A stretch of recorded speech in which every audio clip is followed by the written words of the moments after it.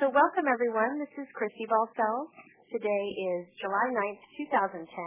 This is our monthly Mito Action meeting, and I'm very excited today to welcome Dr. Fran Kendall from Atlanta, Georgia, to discuss with us a little bit about muscle biopsy. Muscle biopsy testing is a topic that is relevant to every adult and child and family who is affected by mitochondrial disease and is very confusing and in some cases controversial as well. And I'm excited to welcome Dr. Kendall, who's from the Virtual Medical Practice in Atlanta, Georgia. I just want to talk a little bit about Dr. Kendall, and then she can say a little bit more herself. So first of all, welcome, Fran. Glad to have you with us today. Thank you. Dr. Kendall has a new practice in Atlanta where I feel that I can say that she's really offering a very personalized approach to medicine, and particularly to focus on the care of patients who suffer from mitochondrial disease. And as a patient advocate and as a mother, I really appreciate that about Dr. Kendall, because I think that this is a journey, and having that personalized support is so important. And not only is Dr. Kendall, a great person and really has a great manner and cares about her patients, but she's also really one of the most experienced people that I know and has been seeing mitochondrial disease patients for many years, and so has a lot of experience to be able to contribute to her decision making. And I always appreciate Fran's perspective and feel that she's a great objective and smart cookie. So I appreciate having you here today, Dr. Kendall. Maybe you can say a few words that I've missed about yourself, and then we'll jump right into our topic about muscle biopsy. Okay, thanks, Christy. Well, you did a great job. I'll have to send you the check later. Just kidding. But again, thank you very much. And as Christy indicated, I've been doing this for about 20 years now. I hate to admit that, but we all get older, I suppose. And I trained at Boston Children's, and I moved to Atlanta about 12 years ago, and about a year ago I started my practice for exactly the reasons that Christy mentioned, and that is to provide extensive personalized care for patients with mitochondrial disease. And I'm loving it, and I think my patients are as well. They feel like they have a partner in this journey. So I'm thrilled to care for those that I care for, and I'm thrilled to be here today to talk about something that is, as Christy indicated, at times can be controversial and confusing at the very least to patients. So without further ado, I'll just kind of launch in. This is to some degree a relatively laid-back talk. I've had this talk with my own patients many, many times. So it'll be patient-friendly, so to speak. So wonderful. And just to remind everybody, we'll have a chance to have some questions and answers after we go through this part. So if you have a question, that you can hang on to your question, or you could email it to me directly, and I can ask it on your behalf if you don't feel comfortable speaking up. And to do that, you would email me at director@mitoaction.org. So, Fran, thanks so much, and you're right. Let's jump right into the topic. Okay. Well, obviously the first question is why are they done? What exactly are muscle biopsies, and why are they done? Well, patients who come to physicians such as myself with questions of mitochondrial disease can come and fall into typically two general baskets. One is they may come with what we call kind of classic mitochondrial clinical symptoms and fit into one of the subtypes of mitochondrial disease, such as MELAS or MRF. And for those of you not familiar with disorders such as those, again, they're very well described subtypes of mitochondrial disease. Now, remember that mitochondrial disorders, that's an umbrella heading, and it simply means lack of energy production or decreased energy production. So there are many, many hundreds of subtypes of mitochondrial disease. So again, some patients come with clear clinical symptoms that fit them into a basket. And in those cases, We can often do things like a blood test to diagnose somebody with MELAS or MERS, and that's all that may be required. Once in a while, the blood doesn't detect it, but there are some new DNA testing using what we call next-gen sequencing that detects very low levels of mutations. So, again, for those patients, usually a blood test is all that's warranted. However, most patients, when they present, don't clearly fit into that basket. They have any number of clinical symptoms ranging from weakness and fatigue to enlarged hearts to liver dysfunction to autonomic dysfunction. So any number of things that clearly are linked to mitochondrial dysfunction but don't necessarily fall into one of the cleanly described mitochondrial disorders. So in those cases then, as clinicians, we're faced with, well, how do we diagnose these patients? In the past, and still to some degree today, the gold standard has been muscle biopsies. Well, you're going to ask, why a muscle biopsy? Why do we need muscle? Well, in order to look at the energy-producing enzyme pathways, we need to get a tissue that's very energy-dependent. Well, the tissues that are most energy-dependent are the brain, the kidney, the liver, the heart, and the muscle. Well, you don't need me to tell you that most people would only pretty much surrender muscle if they needed to contribute a tissue. Nobody's going to do a brain biopsy or a heart biopsy. So that's why muscle is obtained. And what typically happens is muscle is removed, and then there are a number of tests that are done on that muscle. And it depends on where and when and how the muscle is obtained as to the number of tests that are done on those muscle samples. But traditionally, the basic things that are done are histology, which is to look at the structure of the muscle. And sometimes you can find changes that are suggestive of mitochondrial disease. For instance, something called ragged red fibers, which is just a proliferation or accumulation of mitochondria, can be seen. Sometimes you see extra fat in the tissue. But, again, it's not always diagnostic, but it may give you some clues. Keep in mind, though, that histology can be completely normal in mitochondrial disease. And then the other thing that's typically done is enzymology. And that is, again, to look at the energy production pathways and using, depending on the lab, controlled samples at the same time and using a fancy instrument, we measure a given patient's ability to tap energy through that pathway. Now, one of the things that a lot of patients may or may not understand is that muscle biopsies are not absolute. And what I mean by that is that muscle biopsies have false positive and false negative. And so, again, like every other test in science, nothing 100%. So when you're talking about an invasive test, people just need to be aware of that. Part of the reason I know that for a fact is we certainly know that some disorders, such as Alzheimer's and Parkinson's and some other diseases, can give you secondary mitochondrial dysfunction. Also, in the last year or so, I've re-diagnosed at least 3 or 4 patients who were thought to have complex 1 defects with completely different disorders. So whether or not the lab was incorrect or whether there was just something about their other disorders that caused some dysfunction in their mitochondria, I don't know the answer to that question. But my point is just to let you know that if you go through the muscle biopsy and you get the results, it's not always absolute. But if indeed you do get abnormalities, it can certainly be a clue to your clinicians and your physicians that this is what's going on. That's the basic utility of the muscle biopsy. Now, there are a lot of questions that a lot of folks face in regards to fresh versus frozen muscle samples. As we all know, there's only a few centers in the country that do and process fresh samples. Well, most of us don't live in those metro areas, so when we're contemplating undergoing testing to include a muscle biopsy, it may require, if you want to go the fresh route, travel and expenses incurred surrounding that. Some people can't do that and don't have that option, and they undergo frozen samples instead. So what's the difference between the two?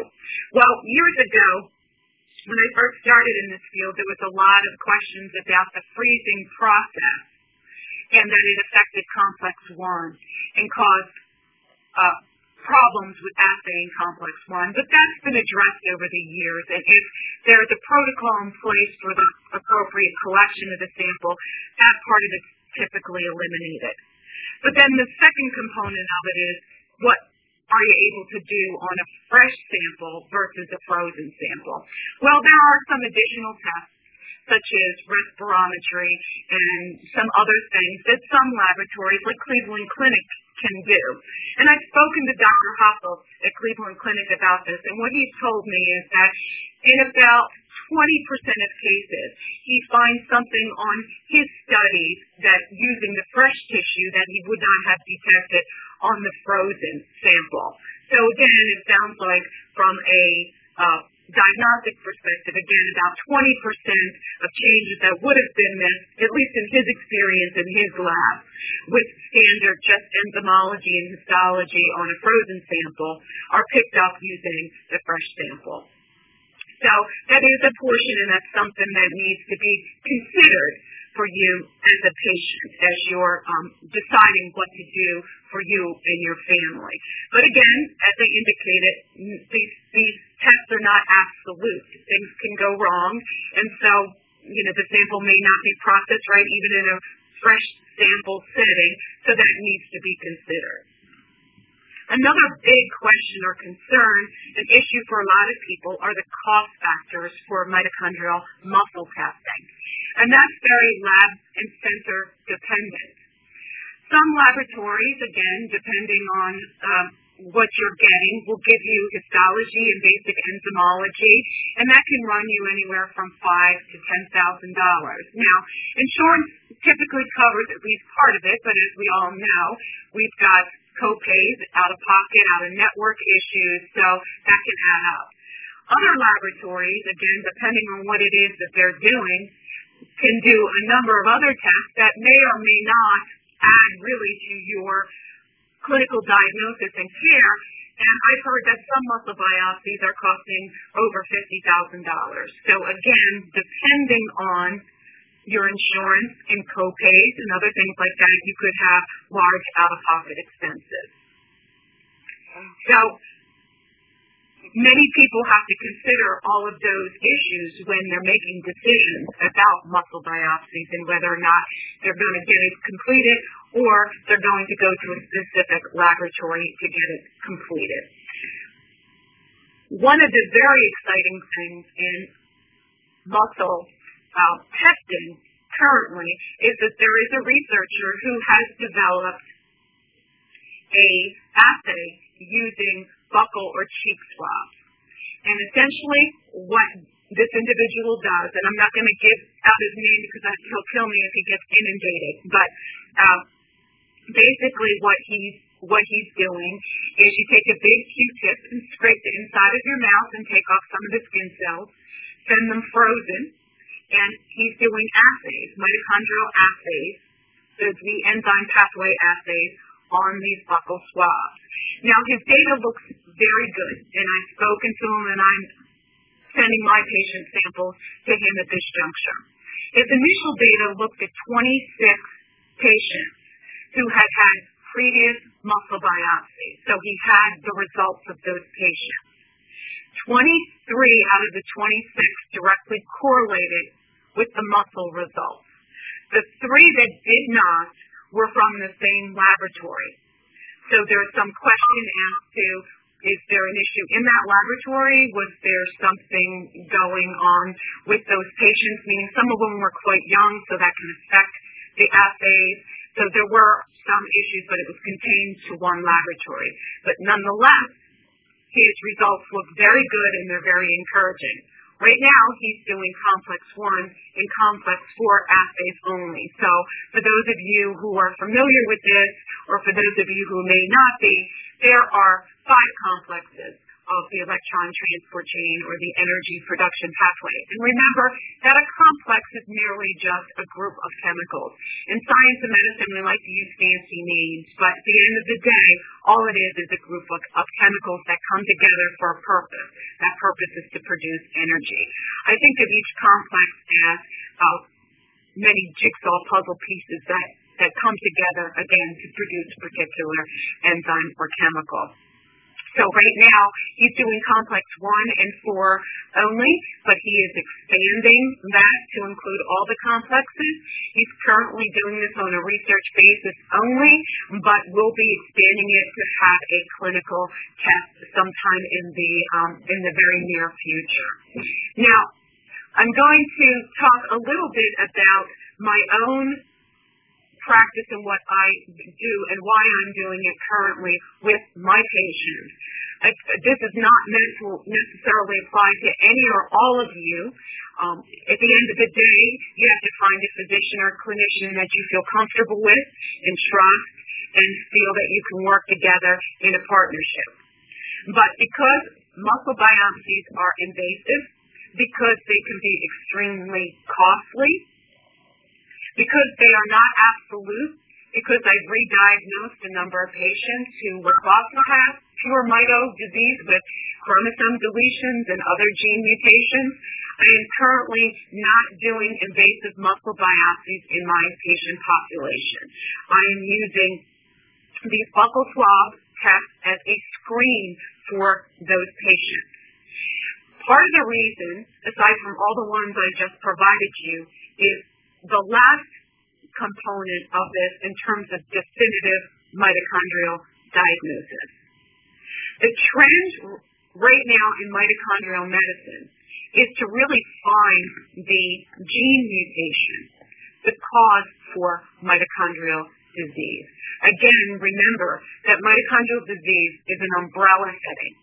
There are hundreds of genes that come together to make all of the chemicals and proteins that ultimately produce energy.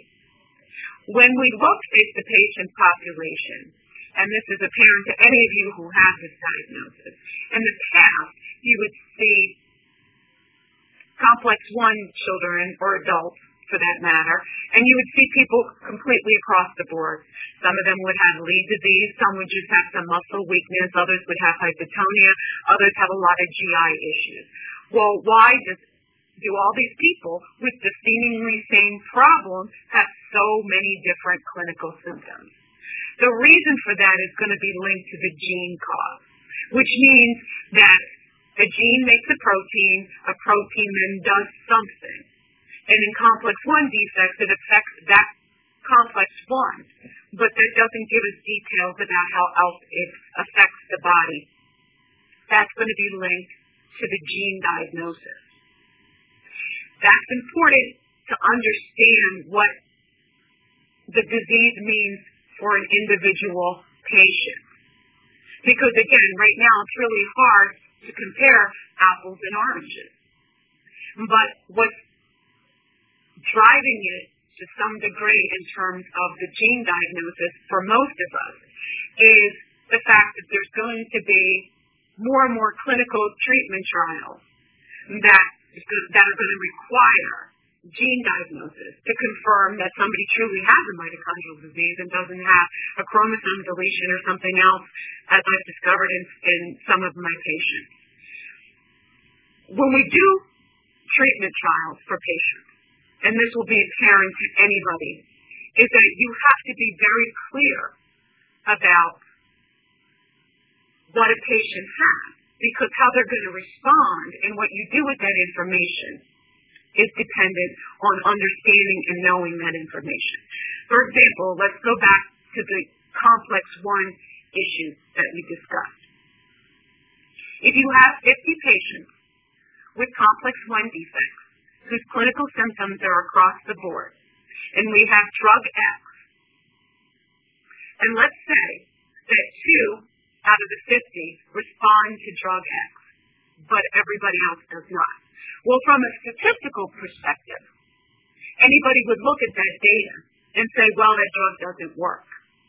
When in actuality, it may indeed work. It may work for a specific gene mutation because maybe the two people that responded had the same mitochondrial gene mutation that's resulted in their disease. I've explained to my patient population that this approach to more clearly define mitochondrial disease from the gene perspective is similar to understanding other diseases that we're all familiar with. For example, cancer. We all know that cancer is abnormal cell growth, but the way we treat colon cancer, the way we treat lung cancer, the way we treat other forms of cancer are very different. So the goal is to eradicate the abnormal cell growth, but it's very dependent on the type of cancer, and that's very similar to mitochondrial disease. We have found with a subtype of mitochondrial disease, like MELAS, for example, that giving those patients arginine supplements stabilizes the blood vessels in their brain and decreases stroke activity. But that's very specific to MELAS, at least at this point in time. And that's going to be the case for moving forward with many, many subtypes of mitochondrial disease. There's probably going to be very, very disease-specific treatments. So, having said all that, that's the reason why, for me, my goal is to find the gene for my patient population and clearly define the subtype of mitochondrial disease they have, using some guidance from the buccal swab. Because, for example, entomology can give you clues about where to look from the gene perspective. In patients who have Leigh disease, who have a complex 4 defect, for example, about 75% of those patients have a SIRF1 mutation. So if you have Leigh disease patients, and let's say you do a buccal swab, and they have a complex 4, then you know which gene to go for. So that's where they can provide you guidance. But again, using a non-invasive study as your jump-off point for my patients and for the way I'm approaching it, it's been extremely helpful in helping me find those genes without putting the patients through significant testing, cost, and other issues that can be associated with these invasive muscle biopsies. The other component in terms of gene diagnosis, just to finish up with that, is that in the past, we've known only and been able to test primarily for the mitochondrial genes, and they're the ones that come through the maternal or mother's line. We've been able to test them for a number of years. There are a number of labs that can look at them. But that only contributes a handful of the genes that are involved in mitochondrial disease. Most genes that cause mitochondrial disease are nuclear. And nuclear genes are those that come through mom and dad together. Okay? So just keep that in mind, that a handful comes through mom's line. Most come through mom and dad together. Some labs do some nuclear gene testing, like Baylor, for example. Some of these names will be familiar to some people. Genes like PALG1, for example, the SIRF1 gene, those things are nuclear genes. But there are currently several labs, Baylor's one of them, Medomics, Transgenomics. They are all rapidly working on developing expansive nuclear gene panels that will essentially be able to screen for almost all mitochondrial nuclear genes. These panels, I've been told by some of the labs, they hope to have them available in the next several months. But if anybody is familiar with labs and research and development of tests, you usually double that. It's kind of like a contractor who's doing your kitchen. If they tell you it's 6 months, it'll be 12 months. So I suspect, though, within the next 6 months, maybe sooner, some of these nuclear gene panels will start to be rolled out. And they will be completed on blood. So again, there's no need for invasive testing in those cases to do these extensive DNA and gene panel analysis. So in kind of a summary, muscle biopsies have been the gold standard for many years because for many years we had limited ability to screen nuclear genes. The mitochondrial genes we could look at, the nuclear genes maybe 50, but there's hundreds of them. Now, technology is getting to the point where we're going to be able to look at that. The enzymology can be helpful and point you in certain directions in terms of gene testing, but because of the development of some of these new non-invasive enzyme testing, they may become more and more obsolete for the whole purpose of preventing patients from having to go through invasive, costly testing. I often tell my patients the way mitochondrial medicine is evolving is similar to what used to happen with something known as cystic fibrosis.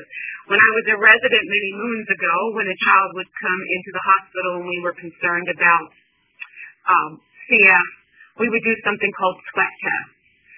Because kids with CF excrete extra sodium in their skin. So we would do something called a sweat test. They were always difficult. Half the time they were, unequivocal, but that was all we had available to us. Now we know where the CF gene is. And if a child's suspected to have cystic fibrosis, most of us will just look at the gene directly and bypass the sweat test. And that's where this field is going in terms of diagnosis for patients. Now, understanding some of the functionalities of the complexes, again, has utility, but some of that utility is more meant for the research setting and not necessarily from a clinical perspective. So that's my general take on muscle biopsies, their utility, how fresh can detect some more cases than frozen samples, the cost factors, and some of the emerging trends in this field that may make some of these tests obsolete for many of you, but at least give you some information to contemplate as you're making decisions for you and your family. Well, thank you, Dr. Kendall. I think that, especially the idea that you can use some of these new tests as a jumping point to be more focused on the testing, I think that is really useful information. I'm sure that some of our callers have some questions, so I'm going to open up the lines. I want to just remind everyone of two things. The first is that you can use *6 to mute and unmute your line once I open those up so that we don't have a lot of background noise if you're in a place that's noisy. And the second thing is I would encourage you to, and although you have very specific circumstances for your question, to try to frame your question in a way that is more general so that it can be relevant to some other folks as well who are listening in. So let me open up the lines and we'll have some questions.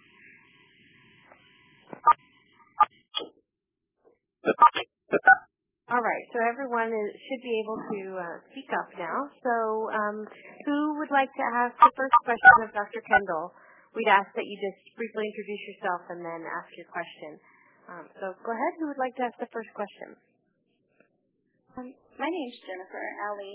My daughter, like I had mentioned earlier, was just recently diagnosed with a mitochondrial disease. We're in Lafayette, Indiana. And we go to Riley Children's Hospital, and we've also been up to Cincinnati.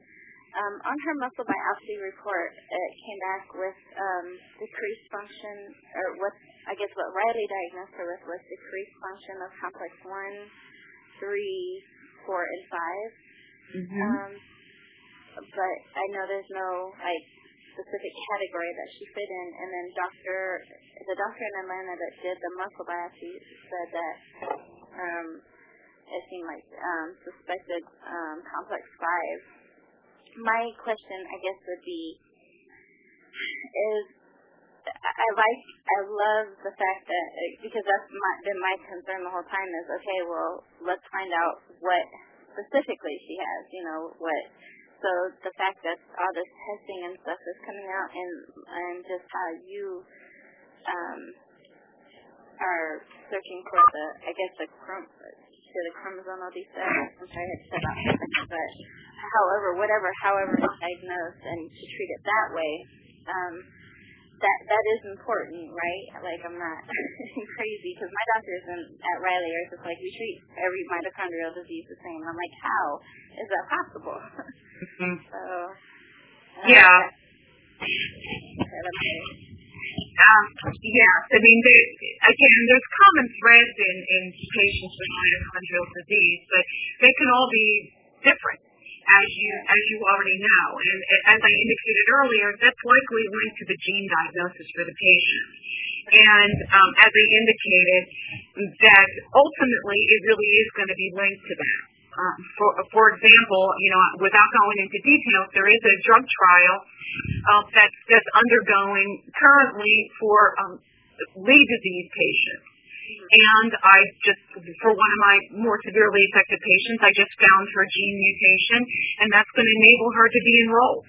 And she's going to be going out to Stanford in the next couple of weeks. So, but the drug company is limiting it right now to the specific disease group because their preliminary data looks good for this disease group. So they may expand it, but again, they're not going to open it up and say, oh, it's all complex 1 patients for all the issues that I indicated earlier. I think it's okay to approach all mito patients in a generic way for certain things, and based on the information we have today, but ultimately I don't think that's going to be the case. And as I indicated, I'm pushing for very personalized medicine and care for my patients. That's awesome. So, super. Well, Jenny, thanks for asking that question. Another question from someone who'd like to ask Dr. Kendall about muscle biopsy. This is Dawn Murphy, and my daughter was diagnosed by fresh muscle biopsy with a defect in complex 1, and I was diagnosed by fresh muscle biopsy with defects in complex 1 and 3. But they haven't been able to locate a gene. So I'm not sure, so we were told it could be secondary, or it could be primary. I mean, I just don't know, where we go from here. Mm-hmm. Well, your example is the classic example of honestly why I'm not doing or pushing for muscle biopsies at this point, because you're told exactly what the fact is that it could be primary, and I don't know for those listening if people understand what primary and secondary mitochondrial disease means, but I'll explain that very briefly. Primary mitochondrial disease traditionally is considered a disorder in which a gene that produces one of the proteins that's involved in energy production is affected. Okay, so it's a mitochondrial protein that doesn't work.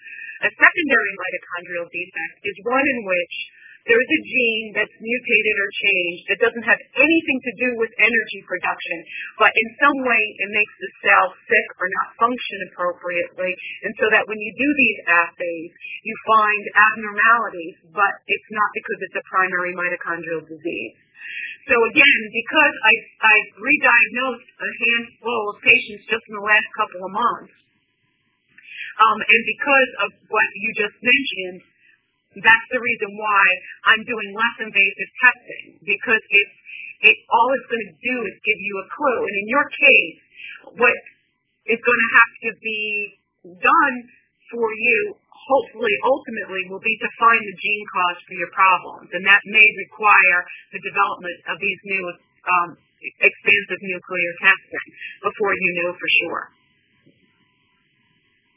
Okay. Thank you. All right, so great questions, and I hope this is all helpful for everyone. Dr. Kendall, really appreciate you being so thorough in your thoughts. Another question for Dr. Kendall?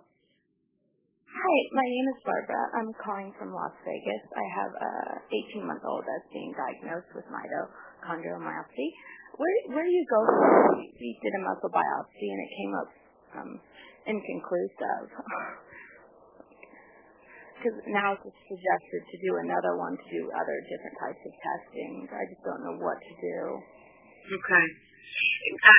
Can you explain to you in any more detail what inconclusive means? Was there a problem with the sample processing? Was it just that nobody knows how to interpret the results?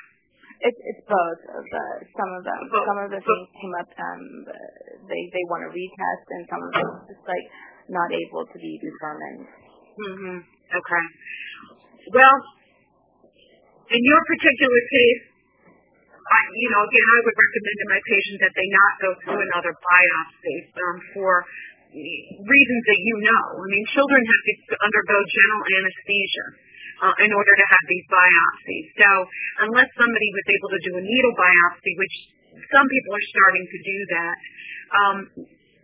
but I would probably do some of these buccal swab studies and see if it shows any abnormalities. Because again, at the end of the day, in order to really understand a given diagnosis and a given vital patient, you're going to have the gene diagnosis. Now, sometimes in some of my patients, I follow one little boy with autism who had a muscle biopsy that was reported to be negative, and I did mitochondrial DNA sequencing on him, and he actually had a mutation.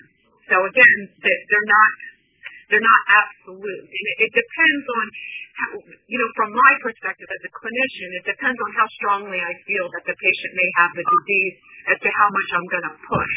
I don't put people through testing for the sake of saying, I can do something. I'll tell people and say, I think this is, we should wait. And some of my patients are in a holding pattern right now waiting for the nuclear gene panels to be developed, knowing that we're going to know within the next year or so whether or not they truly have mito disease that can be identified from a nuclear perspective. So that's the other route that you can go. There's a number of places that do mitochondrial DNA sequencing, and again, the nuclear gene panels will be available. So you could possibly do that, or your physicians could do that. But personally, I don't recommend that patients undergo repeat biopsies. It's too traumatic. Thank you. All right. Another question for Dr. Kendall? Yeah. This is Irina Campbell in Albuquerque.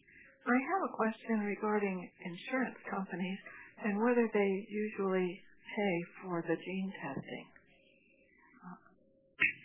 Well, it's a good question, and it very much depends on your insurance company and the laboratory that's doing the testing. The various labs have various contracts with insurance companies, and sometimes it could be state dependent too, meaning that like some labs may have, I know with one of the labs that I use, they accept Georgia Medicaid, for example, but yet other labs that do similar testing don't. So I end up I have to make decisions based on those types of things. But it is very, very insurance dependent. What you do is you have to contact your insurance to find out if they have any exceptions for genetic testing. So that's the only way to find out for sure. But many insurance companies do cover it. I see. Oh, thank you.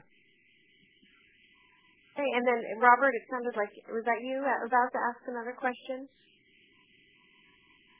There was a gentleman about to ask a question at the same time as Irina. Would you like to ask that question next?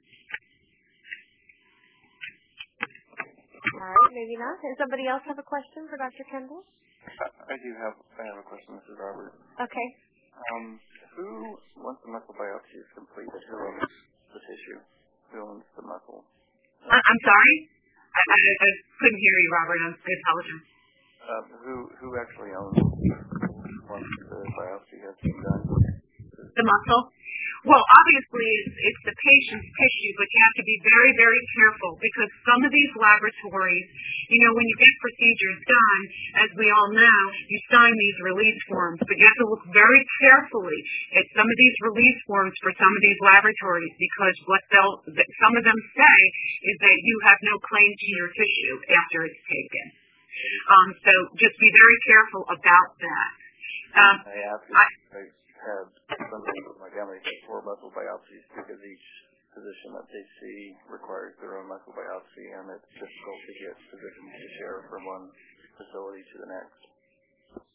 Again, Robert, I'm sorry. Christy, can you hear him better? He was saying he has had 4, someone in his family has had 4 muscle biopsies because basically each physician requires the tissue to be their personal access tissue, and that's really difficult for that patient and his family. Right. Yeah, I mean, I personally, I feel very strongly about that, meaning that a tissue from a patient belongs to a patient. And I wouldn't go through a procedure like a muscle biopsy in which the tissue is being used for diagnostic purposes without having, knowing that I could get access to that tissue if I needed it to send it to another researcher, for example. So most of the times you can opt out when you sign the form. So just be careful about that. But there is just to throw this out here, the Mayo Clinic is developing a mitochondrial biobank that I think will be fabulous. And I talked to Dr.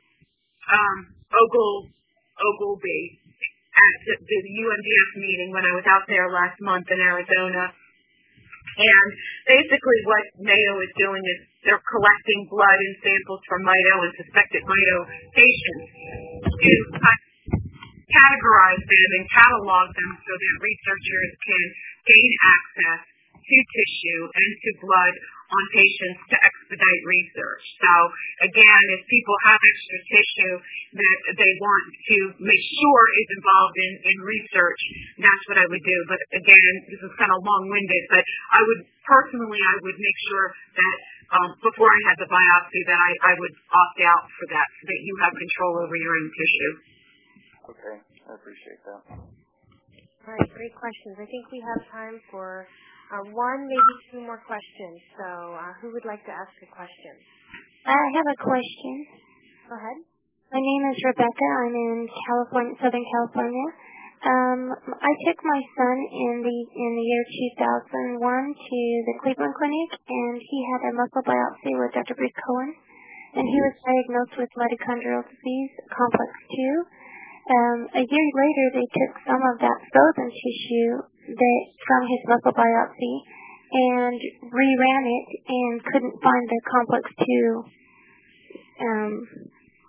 the diagnosis the second time. And so they removed the complex 2 diagnosis and says he still has mitochondrial disease. We just don't know what kind. Mm-hmm. What would cause that to come about, and now that it's been 10 years later, should we try and find out what type of mitochondrial disease my son has, or just leave it as unspecified? Okay.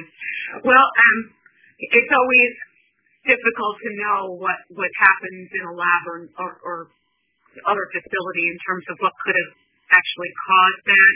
But again, it goes back to my earlier point that these tests are not absolute. I think a lot of times when we walk into this stuff, we think that it's absolute, that it's black and white. It's yes or no, but that's not really the case. Now, there could have been problems with their controls the first day, for example. The first time they ran it, like, for example, let's say their complex 2 assays and their controls were low so that when they looked at your sons, it looked abnormal. Or perhaps there was something happened to the tissue. I mean, it doesn't, it's hard to say, but it sounds a little unusual that it would be abnormal and then be normal. I could see it being the other way around, that it would degrade. But again, without knowing details, I'm not sure what that means. The doctor explained to me that because there was so many complex 2s coming back positive, they reran all the complex 2s a year later. Okay. Well, that fits with what I was saying, that there could have been a problem with the assay. Oh, I see. Okay. And with clinical diagnosis, it's an obvious mitochondrial disease, but is it beneficial to have it identified as to what type, or just diagnose mitochondrial disease.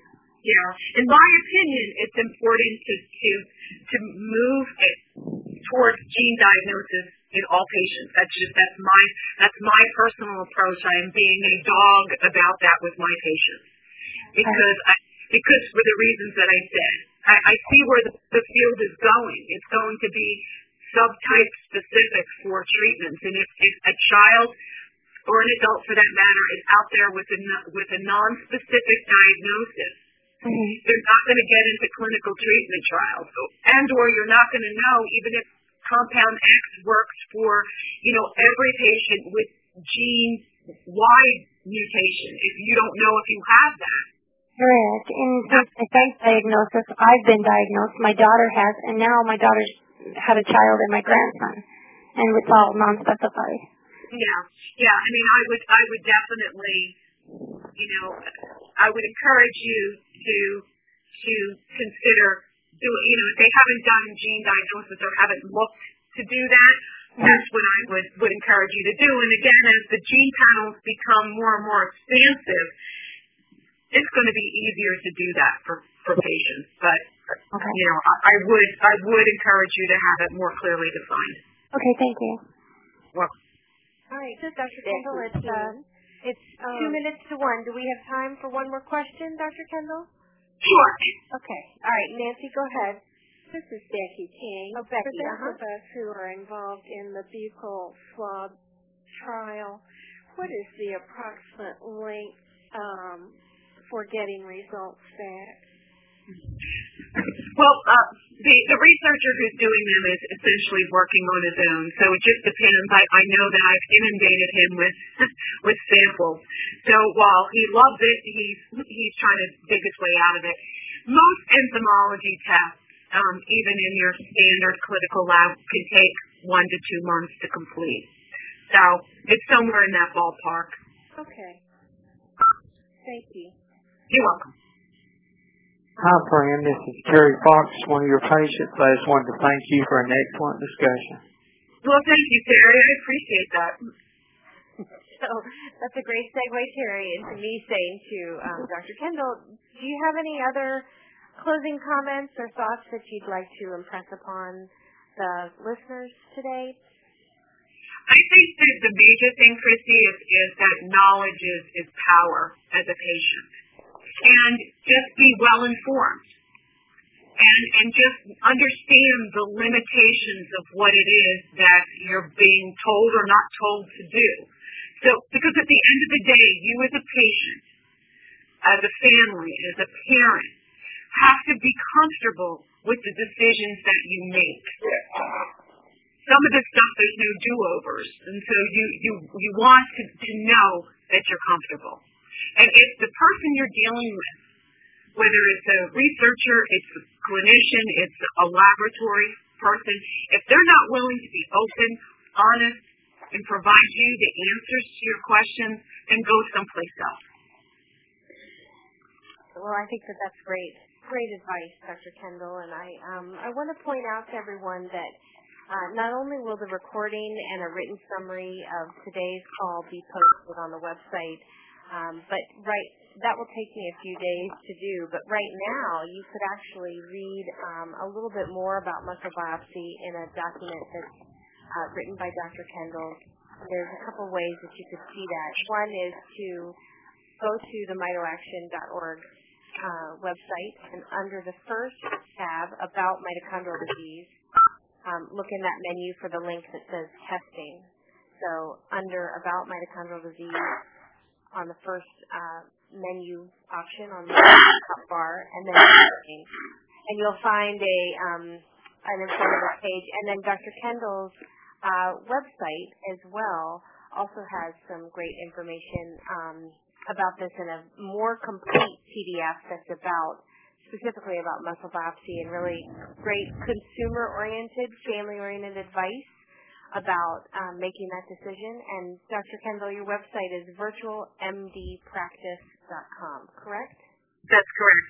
And we also have an info app, and we're happy to answer questions for folks.